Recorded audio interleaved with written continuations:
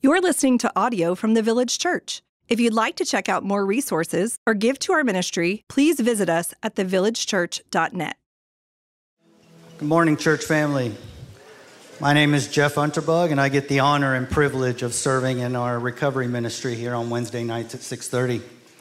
I'm going to read out of Luke 15, verses 31 and 32.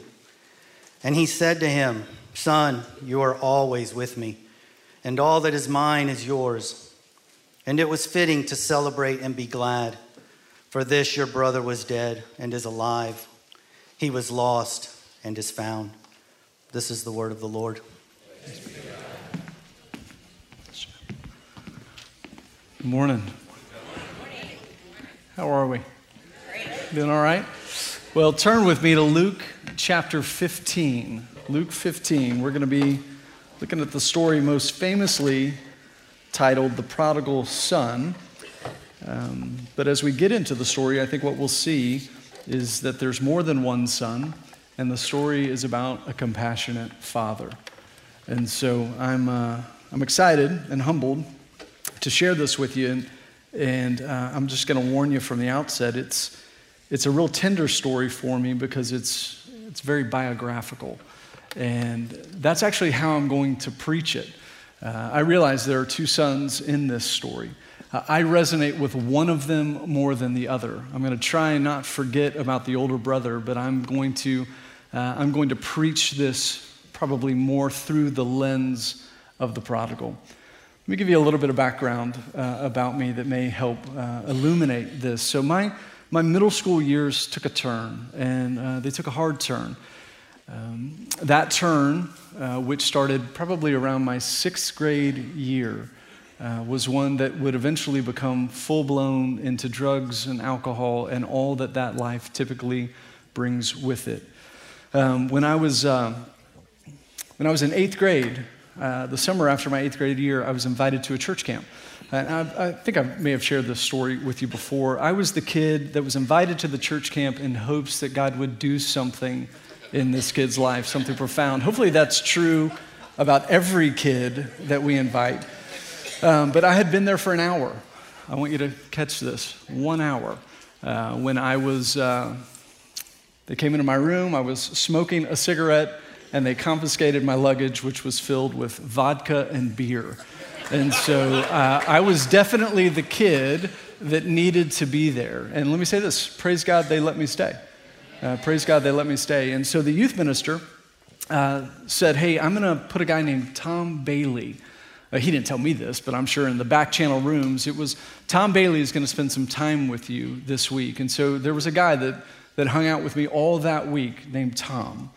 My life didn't change after youth camp. In fact, it got worse. The next year, in my 9th grade year, I got pulled out of the high school that I was a part of, sent to rehab, and sent to another school. Rehab didn't take. In fact, all that rehab did was give me new ideas. In my 9th grade year, the world of degradation opened up to me even more. And I just continued this spiral and decline. The drugs took hold, the alcohol took hold, my grades suffered and struggled. My family was collapsing and had collapsed in many ways. This is especially poignant because my dad's right here, and there's so much hope in this. And so bear with me. My 11th grade year, I was kicked out of the district, kicked out of school. I had nowhere to go. I got woken up one morning by 2 police officers who then escorted me to a car. That car drove me to the airport. The airport, I got on a plane and was sent to Marine Military Academy in Harlingen, Texas. Not a place you want to go. I'm talking about Harlingen. No, I'm just kidding. So I spent a couple of months at the Marine Military Academy. I should have spent several months, but I left.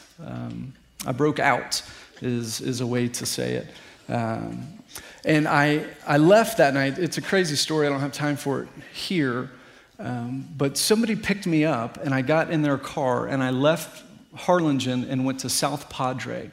And on the way, All that I had, all that we were issued were school-issued clothing. So we pulled over on the side of the road, and I threw all my articles of clothing off into the woods, my ID, my shirt, everything, and I came to Padre Island with shorts and shoes. That's all I had. That week was an awful week in a lot of ways, and I came home. I had no school to go to, had no home to go to. And my dad eventually let me back in the house, and I had to repeat my 11th grade year.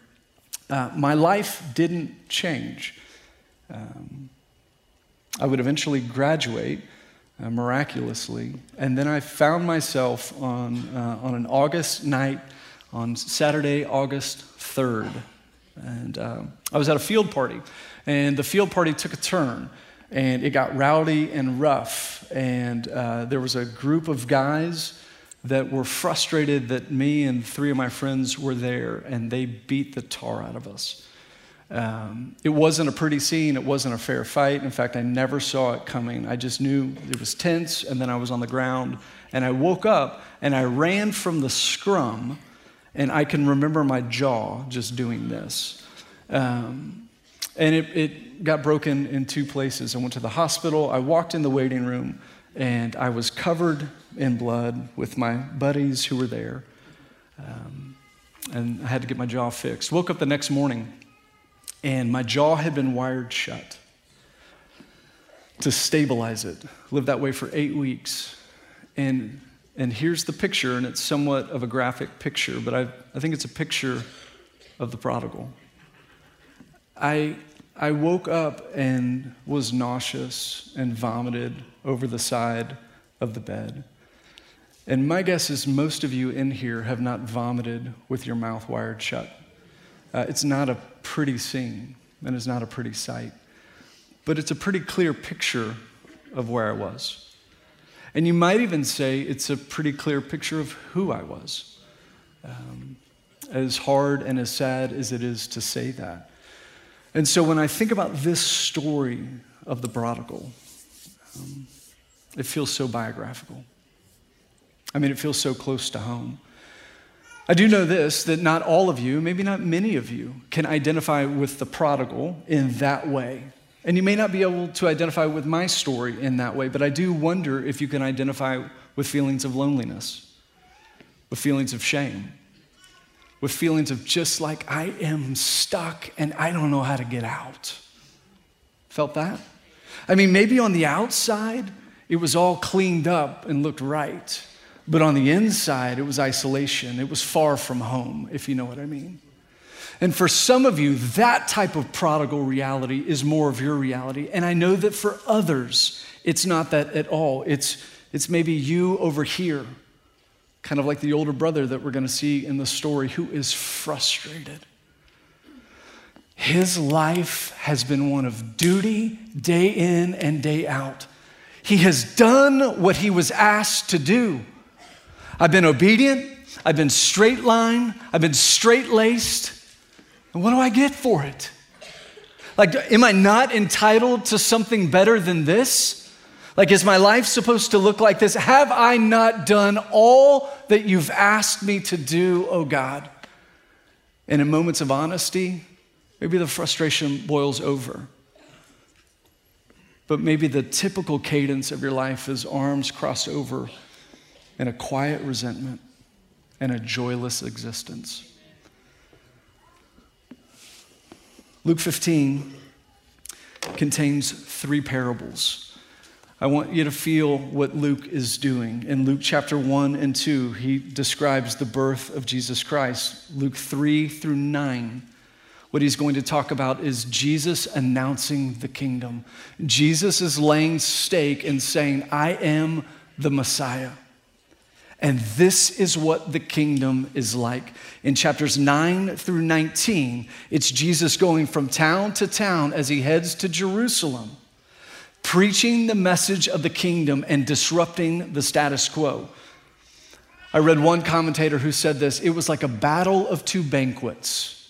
There was the banquet that he was having with the tax collectors and the sinners, and that banquet was frustrating the feasting that he was having with the Pharisees and the scribes. So he shows up in Luke 15, and I want you to catch who he's sitting with. Verses 1 and 2. Now the tax collectors and sinners were all drawing near to hear him. There was a group, an unwelcomed group, an uninvited group, a group that was outside, a group that may not have a home. And Jesus is meeting with that group, but he's not alone. And the Pharisees and the scribes grumbled, saying this man receives sinners and he eats with them. So then he goes on to tell 3 parables. He tells the parable of the lost sheep, the parable of the lost coin, and the parable of the lost sons. The theme in each one of those parables is a theme of being lost and being found. There's 99 sheep and one that is lost. That sheep is found by the good shepherd. And then there's rejoicing and joy in heaven. There's 10 coins. One is lost. The woman, she goes and finds the lost coin. And then there is rejoicing in the angels. And there are 2 sons. One is lost. He's found. And then there's rejoicing in the Father. And the picture that Jesus is saying here is the heavens and the angels and God himself is declaring a hopeful and eager celebration of saints and sinners coming home. And he's inviting both parties to attend. He's inviting both parties to attend. And I want you to catch a sense of the hopefulness of the Father. I want you to catch a sense of his heart. I want you to catch a sense of what he's like as Jesus makes an appeal both to the prodigal and to the older brother. And as we make our way through, I want you to look for these contrasts. A contrast, a son that is lost in verse 12 and a son that's found. Verse 13, extravagant waste and extravagant celebration in verse 23. There's complete loss in verse 14 and complete gain in verse 22. There's degradation and shame in verse 15 and repentance in verse 21. There's total rejection in verse 16 and total acceptance in verse 20. I also want you to get a sense of the way the prodigal's life unfolds. He leaves with confidence and wealth in his back pocket, but he leaves with a heart that is broken. And we don't understand the sense because Jesus doesn't talk about it, of why he leaves, but he leaves with a sense of dissatisfaction. He leaves with a sense of longing. And I want you to see the decline and the decay of his heart as he moves from isolation and this strong sense of loneliness, then into a feeling of degradation as he finds himself around the pigs, which for a Jewish man is working with an unclean animal, the shame. And he moves from the loneliness and the shame to the starvation, where he finds himself in a position of hunger, like true, genuine hunger. And he looks across the way and catch this. He thinks, well, what if I could just eat that? I mean, I'd be willing to even eat that. Not only is he working with a shameful animal, but he's willing to eat their food. He's in a place of utter desperation. The need is palpable. And then it keeps going. It says that he gets to a place of desperation and you feel the decline, where he reaches out for help. And the text says, no one was willing to give him anything. The hopelessness. So he moves from a lonely position to a shameful position to a needy position to a hopeless position. And it's not that one ends where another begins, it's that they culminate. You imagine the weight this guy felt? Just the despair. And then the parable ends with a lingering question. And I want you to see it as we read it. the father is going to go out and entreat the brother, come in. And we don't know if he does. And Jesus leaves it in such a way where the question is posed not just to the brother, but to you and to me. And the question is this: will you enter? Will you enter into the joy of your Father? Will you take a step towards unconditional love? Will you lay down your entitled position and receive your rightful identity as a true son? Will that be enough for you? Can you enter into the celebration of another when you're not the central reality of the party? Will you? And so with all of that, Luke 15, we'll start in verse 11. I'm reading the whole thing. And he said, there was a man who had 2 sons, and the younger of them said to his father, Father, give me the share of property that is coming to me. And he divided his property between them. Not many days later, the younger son gathered all he had and took a journey into a far country. And there he squandered his property in reckless living. And when he had spent everything, a severe famine arose in that country, and he began to be in need. So he went and he hired himself out to one of the citizens of that country, who sent him into his fields to feed pigs. And he was longing to be fed with the pods that the pigs ate, and no one gave him anything. But when he came to himself, he said, how many of my father's hired servants have more than enough bread, but I perish here with hunger? I'm going to rise, I'm going to go to my father, and I'm going to say to him, Father, I have sinned against heaven and before you. I am no longer worthy to be called your son. Treat me as one of your hired servants. And he arose and he came to his father, but while he was still a long way off, his father saw him. He felt compassion.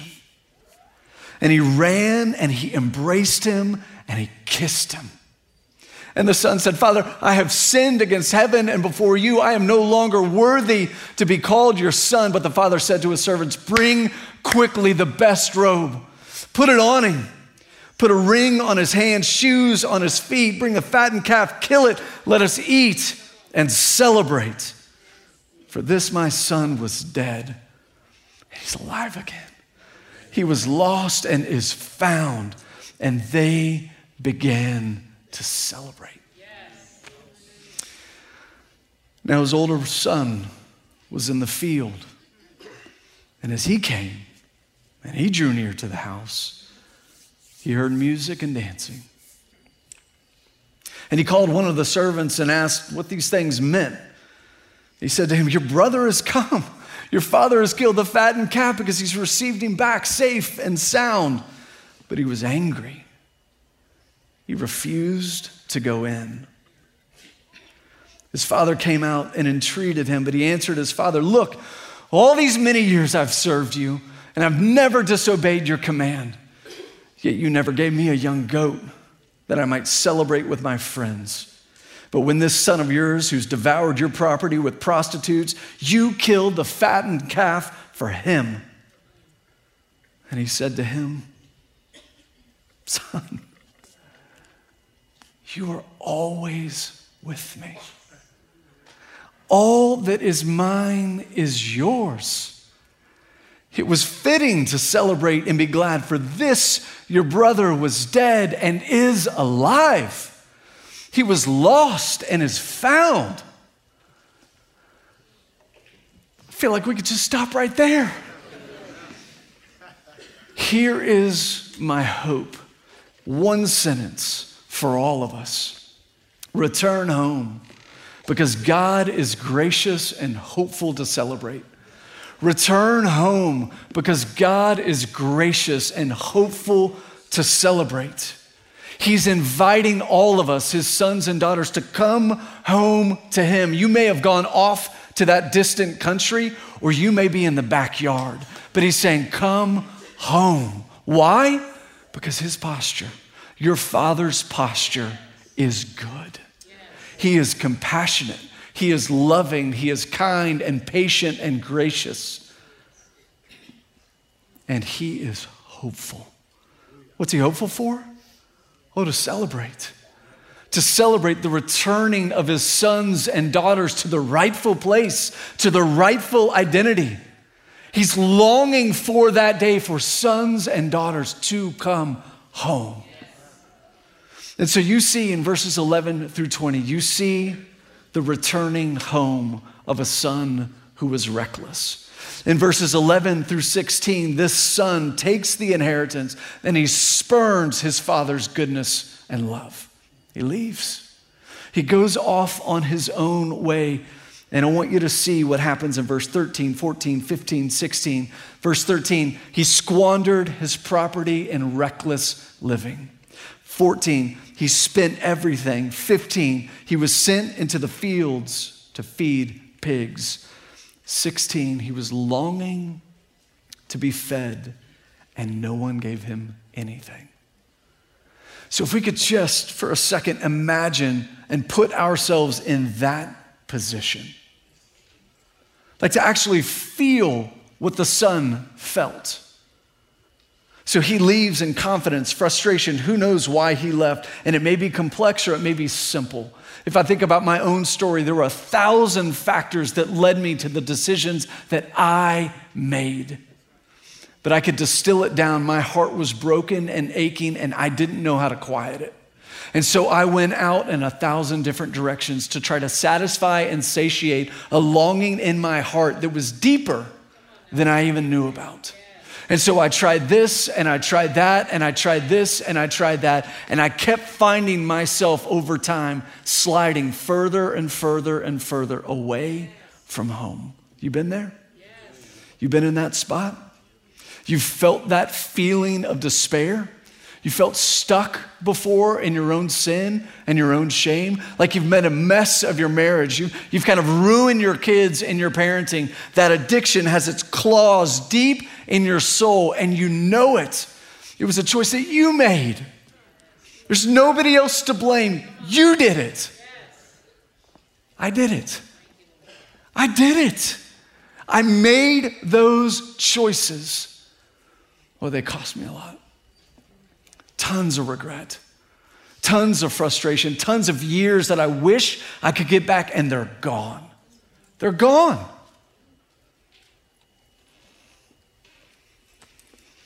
The famine comes. You look around and you think, what now? I got nothing to eat. I got nothing to do. You feel the shame that son probably felt? The hurt, the sorrow, even if he couldn't locate it or pinpoint it, oh, it was there. I mean, I woke up with it in that hospital room on that August morning. Like, I can't keep doing this. I'm not gonna make it. I'm not gonna make it. And so the reckless living finds its place, and it ends in despair. And he may not have had anything to eat. He may not have had a right job to do, but get this, church, he had a place to go. He could go home.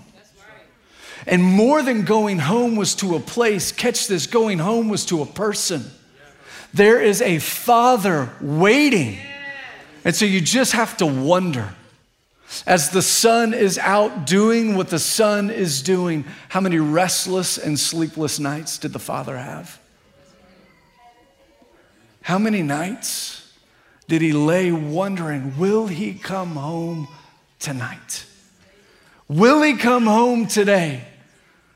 And so the son, he finds himself in this place. And then in verse 17 says this, but when he came to himself, when he finally saw it, when he got to the end of his rope, when he came to a place of need and realized all of my best efforts have got me this.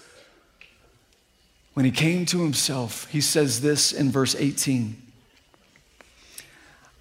I'm going to arise and I'm going to go to my father. I'm going to go home. I'm going to go home. This quote from Augustine kind of haunts me. He says this, "You never depart us, O God, but yet only with difficulties do we return to you." And so here's this son who picks himself up from the slop and the sty. I don't know how long the journey was, but it was long enough to think. It was long enough to rehearse the apology. It was long enough that I guarantee you the deafening shouts of shame and lies that were clanging in his ears as he made the journey back home. You screwed this up. You're not good enough. He'll never receive you. Come back as a slave. You're not a real son. You wasted it all. It's over. How about your brother? Well, he figured it out. But he just kind of courageously kept on that journey. And then at some point, the father could see him. He could see him. And he knew, as only a father knows, that's the walk of my son. That's my son there. And what does the father do? Does he lean back against the fence post and be like, I can't wait to lay into him? No, that's not what he does. That's not the heart of our Father. That's not the heart of the God who loves us. What he does is he doesn't lean back. He lifts up his garments so he can take off running to get him, to embrace him, to receive him. And what he does is he hugs him and kisses him and says, "You are home, my son." And then the son starts to say, but I've done this. I've sinned against you. And he cuts him off. And he says, "Get the robe, put it on him. Put a ring on his hand, shoes on his feet." And what the father is doing here with this clothing is he's saying this robe signifies you're a worthy guest. You belong in this home. You're here at my invitation. The ring is a signet ring which gives authority as a son. All that the father has is the son's. The sandals represent sonship and luxury. It's not for the hired hand. It's for the one who belongs. And he is saying to him, I receive you fully as my son. I'm not giving you advice. I'm not talking about yesterday. What we're doing is celebrating the fact that you are home. So get the fattened calf and let's celebrate. And here's what you need to know, church. Friend, I realize some of you came in like this. Like you even wonder why you're here. And I'm telling you, this is why you're here. You're here because you need to know that there's a father who loves you, who has been waiting for you to return home. And your life, again, may not look like you've been in a pigsty because you're all cleaned up on the outside. I mean, you're put together and it's success. But the soul is shallow and hollow, as maybe secret sin has just gnawed away at you. A marriage that has eroded, children that are distant. I'm sorry. And the message for you this morning is this: come home. Come home. He loves you. Sister, he loves you. Come home. Your father loves you. Father, I pray for my sister even now, just that you would cover her. Remind her in the deep places of her heart that she is loved by you. I pray that in Christ's name, amen. And so the son, he comes in. They begin to celebrate. They begin to rejoice. And then off in the distance, the brother whose sleeves have been rolled up, no doubt is tired from a long day at work again. Here's the music. What's all this about? Did you not hear? Your brother. He's home. He's safe and he's sound. That's a good report. Your dad, he killed the fattened calf. I mean, there's a party in there. And the posture of his heart is one of, are you freaking kidding me? All this for him? Where's my party? I mean, day in and day out, I have struggled. I have been faithful. I have done what you've asked me to do. Straight line, straight laced. I've walked the line. I didn't even get a young goat, much less a fattened calf. Deep frustration, resentment. And here's what I know. Some of us feel that. We just feel that because of the good life that we've lived, that our kids should walk this certain way. The good life that I've lived, the decisions that I have made from a posture of I'm doing the right thing, therefore I deserve this, have forgotten that therefore is always and every time about grace. That's what it is. It's not about an obedient light that's straight-laced that deserves anything. It's about the celebration is the joy and the discretion of the Father, and it's always about grace. It's always. And so the Father goes out to the Son. He says, Son. All puffed up and frustrated. This son of yours is what he says. He says, no. Your brother. Your brother is home. And you're my son. All that I have is yours. Come in. Come in and celebrate.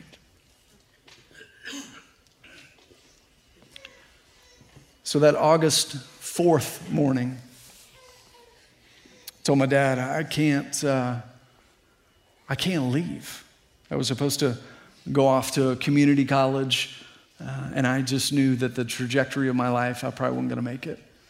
I don't know what that means, but it was just going to be more of the same. And so I asked him, can I stay home?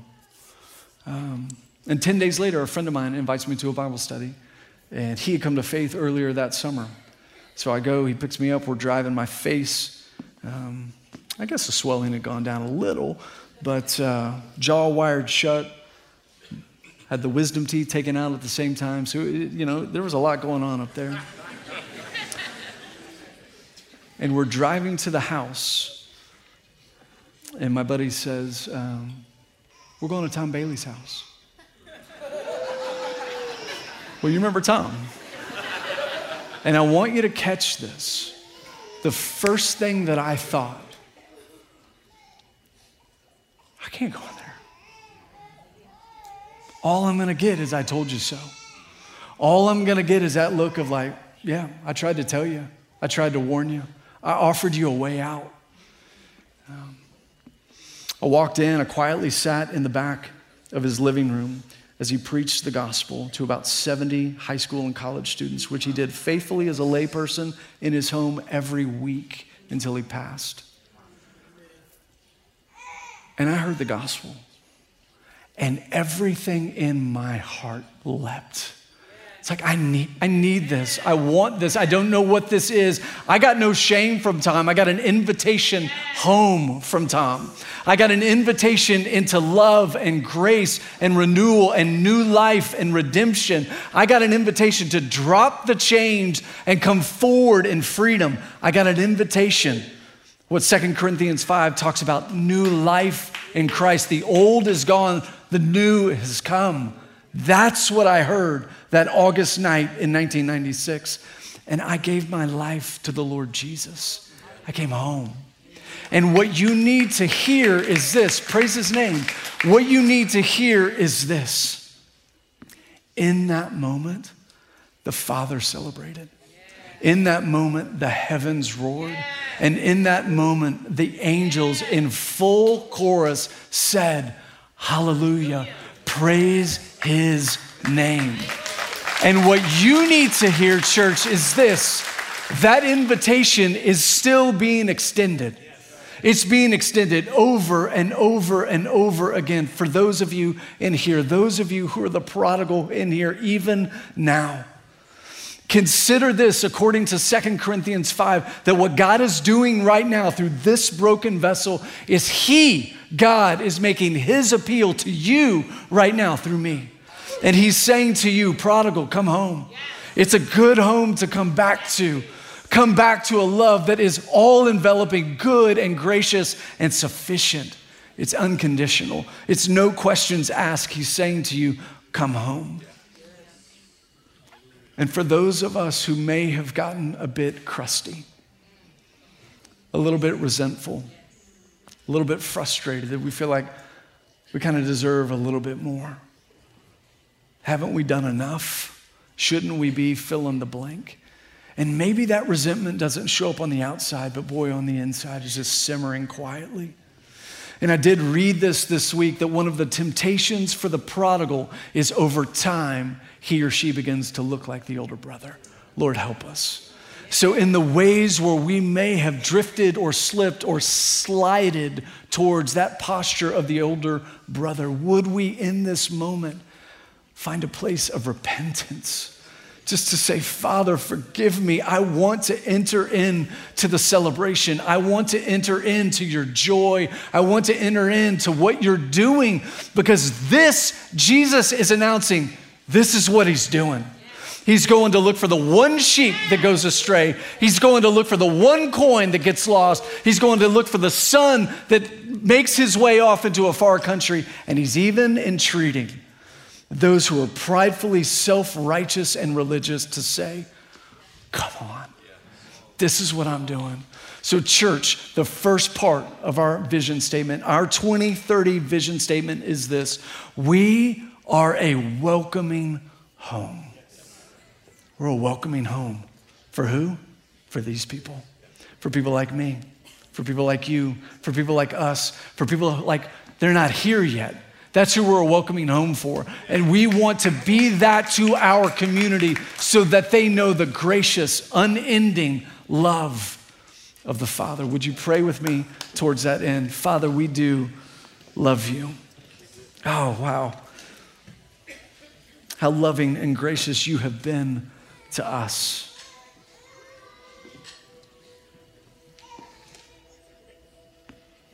Our heart says, but God, I'm a great sinner, and you say, I will in no wise cast you out.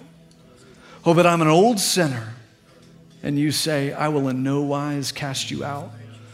I'm a hard-hearted sinner, and Jesus, you say, I will in no wise cast you out. But I'm a backsliding sinner, and you say, I will in no wise cast you out.